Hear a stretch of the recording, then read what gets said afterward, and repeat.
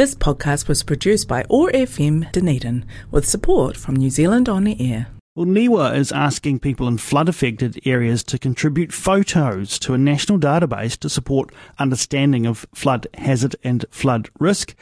Joining us on the line now to talk more about that, Dr. Andrew Lorry, NIWA's Principal Scientist of Climate and Environmental Applications. Morena, Drew, good to have you with us. Morena, Tato. How are you today? Very well, thank you. Now, there'll be plenty of listeners in this part of the country who will have had a direct experience of flooding. Of course, we know out on the Taieri in particular and in South Dunedin, some quite dramatic events in more recent years. But, of course, you'll be interested in what's happening right across the country, Drew. Yeah, that's right. And certainly in recent years, we've seen such a large array of events hitting different parts of the country. So this national scale project is really designed to get people involved as extra sets of eyes for floods and flood impacts across New Zealand. I'm sure that those who have been directly affected by flooding will likely have pulled out their cameras or their phones at some point and taken some photos for all sorts of reasons, insurance and otherwise. What kinds of photos are you particularly interested in? Look, I mean, anything and everything. And of course, it's quite sensitive stuff when people's livelihoods and their assets have been affected by floods. Yeah. But anything and everything related to that visual evidence from flooding is useful for the current generation to try to use that evidence base to plan better for future events. Okay. They're not going to be going away. We're going to be experiencing floods on into the future. They're expected to get worse. And really, if we're going to try to plan accordingly, we trying to capture as many of those events as possible and all the idiosyncrasies for each flood, because they're all very different. So it's really seeking that evidence base that's the strongest. And we can do that by carrying these pictures of the floods and their impacts into the future. So will there be, I guess, a degree of analysis of the photos to see, for example, the timing of events, the levels at which flooding has occurred, the particular areas that tend to be affected first, or the chain reactions, that kind of thing? Are you kind of piecing it all together?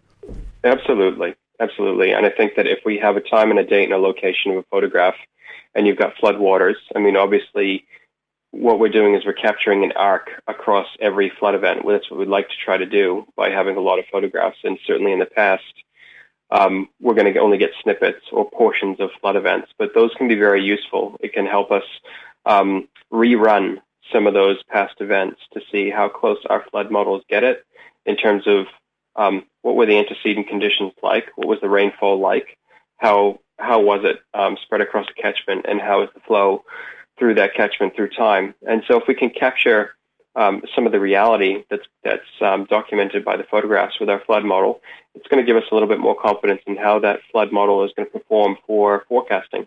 Now, NIWA has an app that can be used to upload the photos. Tell us about that. Sure. Well, it's a smartphone app, so you can get it for your iPhone or an Android phone. And all you need to do is basically pop the app open and either load a picture that you've just taken with your phone, or you can take it directly in the app, and it should be able to capture your location. You can put that into the top part of the app, but pretty soon we're going to have the ability to pull that directly from the photo if your location services is on in your smartphone, and we can extract the date and the time and the location pretty easily from that photograph. And we're hopeful that people will be snap happy and be able to load as many photos as they can. There's also going to be a web version for older photos to be uploaded. So in recent years past, we know we've had some significant events that people have got a lot of information for. We'd love to see that. But in the first instance with this new smartphone app, that's for contemporary photos. And so as the events are happening, as things are unfolding, we want people to be snapping away. And it's a really good way to highlight what's going on the ground. And we really appreciate all that help. So where can people find the app and what's it called? Yeah, sure. So the first step, you need to go to for instance, on an iPhone, the App Store, and download NIWA Citizen Science app. That's all you have to look for. And there's a range of different citizen science things that can be done on that app, and the Pics, New Zealand Pics app is one of those things that you can select. So just go to the App Store, look for NIWA Citizen Science, and download the app to your phone. Citizen science is an expression that we've heard increasingly over the last few years. It really means, as you said at the outset, Drew, that people can be an extra set of eyes and ears for doing very important research. That's absolutely right, because we don't have stream gauges everywhere. We don't have climate stations, for example, everywhere. And there's a lot of really useful knowledge from people on the ground who live in their part of the world where there aren't these instruments, and they can almost act as an extension of scientific instrumentation to capture this really important evidence base. So we greatly appreciate any help we can get. Might seem like an odd question, but what actually constitutes a flood? I mean, I could imagine that through some of the more dramatic events, there'll be plenty of people taking photos for all sorts of reasons, as we said when we opened up the conversation. But, what are you even looking for small-scale events? Yeah, I think small to large-scale events, and that's a really tricky question that you asked in some ways. It's got to be well-defined by a hydrologist who understands things like flows and understands things like how frequently certain areas are inundated and whether or not that's appropriate for the area that you're looking at. So a range of events would be really helpful. Some of the most extreme events that have occurred, those are the ones that people are going to think to try to capture. So they would probably be classed as floods. But look, any kind of activity that people see as being unusual related to water, either coming out of a channel or residing on ground that is normally dry, we would like to see evidence of that. Drew, clearly you'll be looking for evidence of anything that happens going forward from here, but are you also interested in back capturing events? Absolutely. So we're building this app and website to be able to get a lot of the historic information into this database. And there's two classes of that information. The first is contemporary photos that have been also shot with smartphones in recent years.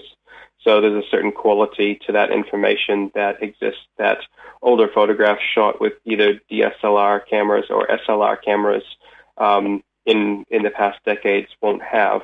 In addition to that, there's this host of historic black and white information that we're actually trying to capture from a range of historic archives across New Zealand, and we're trying to link up to all of that information. And my hope is that we can use that alongside contemporary surveying techniques that are very precise and accurate with defining the levels of floodwater in the past, and we can make better maps of flood inundation for different areas that are populated. If you get good engagement on this, how much of a difference do you think this could make? I think it's going to make a huge difference in terms of examining things like the specific recurrence intervals of how often certain areas are inundated. Granted, we've had land use changes and some of the topography will change, but nevertheless, we can try to model those past events a little bit better. We can get a better handle on the frequency of inundation for certain areas, and I kind of think that that's going to have a forward benefit to looking at planning infrastructure a little bit better. So is it going to be able to have a greater capacity and competency for dealing with some of these large events and some of the events that we've had in the past that are becoming more frequent. And I think that some very careful considerations are going to be given to those plans for future infrastructure in terms of deciding what level of service, for example, they may want to be able to deal with in the future. It is just this balance that has to be struck, I think, between the amount of money that we have to make things as resilient as possible, and what the reality is on the ground with ever dwindling base of funds and lots of projects to do. Drew, just finally, I suppose we should ask the question, given that people will be sharing aspects of their own lives, their own experiences here. Are there issues of privacy? What can you say around what will happen with those photos? Yeah, certainly. That's a really important thing. First is that the photos that are put onto this particular page, we're going to have to screen them for things like sensitive content, obviously, and they are becoming part of a national repository of flood photographs. And there's an acknowledgement when you sign up and when you submit a photo that, one, you own the photograph and you have the right to put it up, and that you are happy for it to go into that space. Now, we've seen on social media that there's a lot of community groups who have shared things like photographs of recent events that have been quite damaging to their communities. That unto itself is a separate exercise that constitutes this resource of flood photographs that we would love to try to access. But I think the first step is that we have to talk to the communities and the people who are involved in those events to see if they're comfortable with sharing those stories and that evidence in the first place. So we see this project, and one of the best things about it is that it's going to become entrenched at NIWA. We'll have some time to try to get into those details of those past events and hunt down that information with people across New Zealand. Brilliant stuff. If people want to help out or find out more about the New Zealand Pics project, Drew, where's the best place to go? Just to remind us. Well, you can go to the NIWA website and you could probably type in NZ Pics, and you'll probably be directed to myself and also my colleague John Ricks at Tonkin and Taylor, who is the originator of this idea, and we thought it would be a good idea to just take it forward and institutionalize it at NIWA. So either of us you can get in touch with. Happy to field questions by email, and certainly if there are users of the app who feel like they've got a lot of information that they can share, for instance, dozens of photos, and they need some help trying to upload that and they want to share it, we'd be happy to help them out in the first instance. Fantastic. Dr. Drew Lorry, NIWA Principal Scientist of Climate and Environmental Applications, thanks so much for taking some time to join us here on the OARsome Morning Show to talk about the New Zealand Pics project. You're welcome, mate. This podcast was produced by OARfM Dunedin with support from New Zealand On the Air.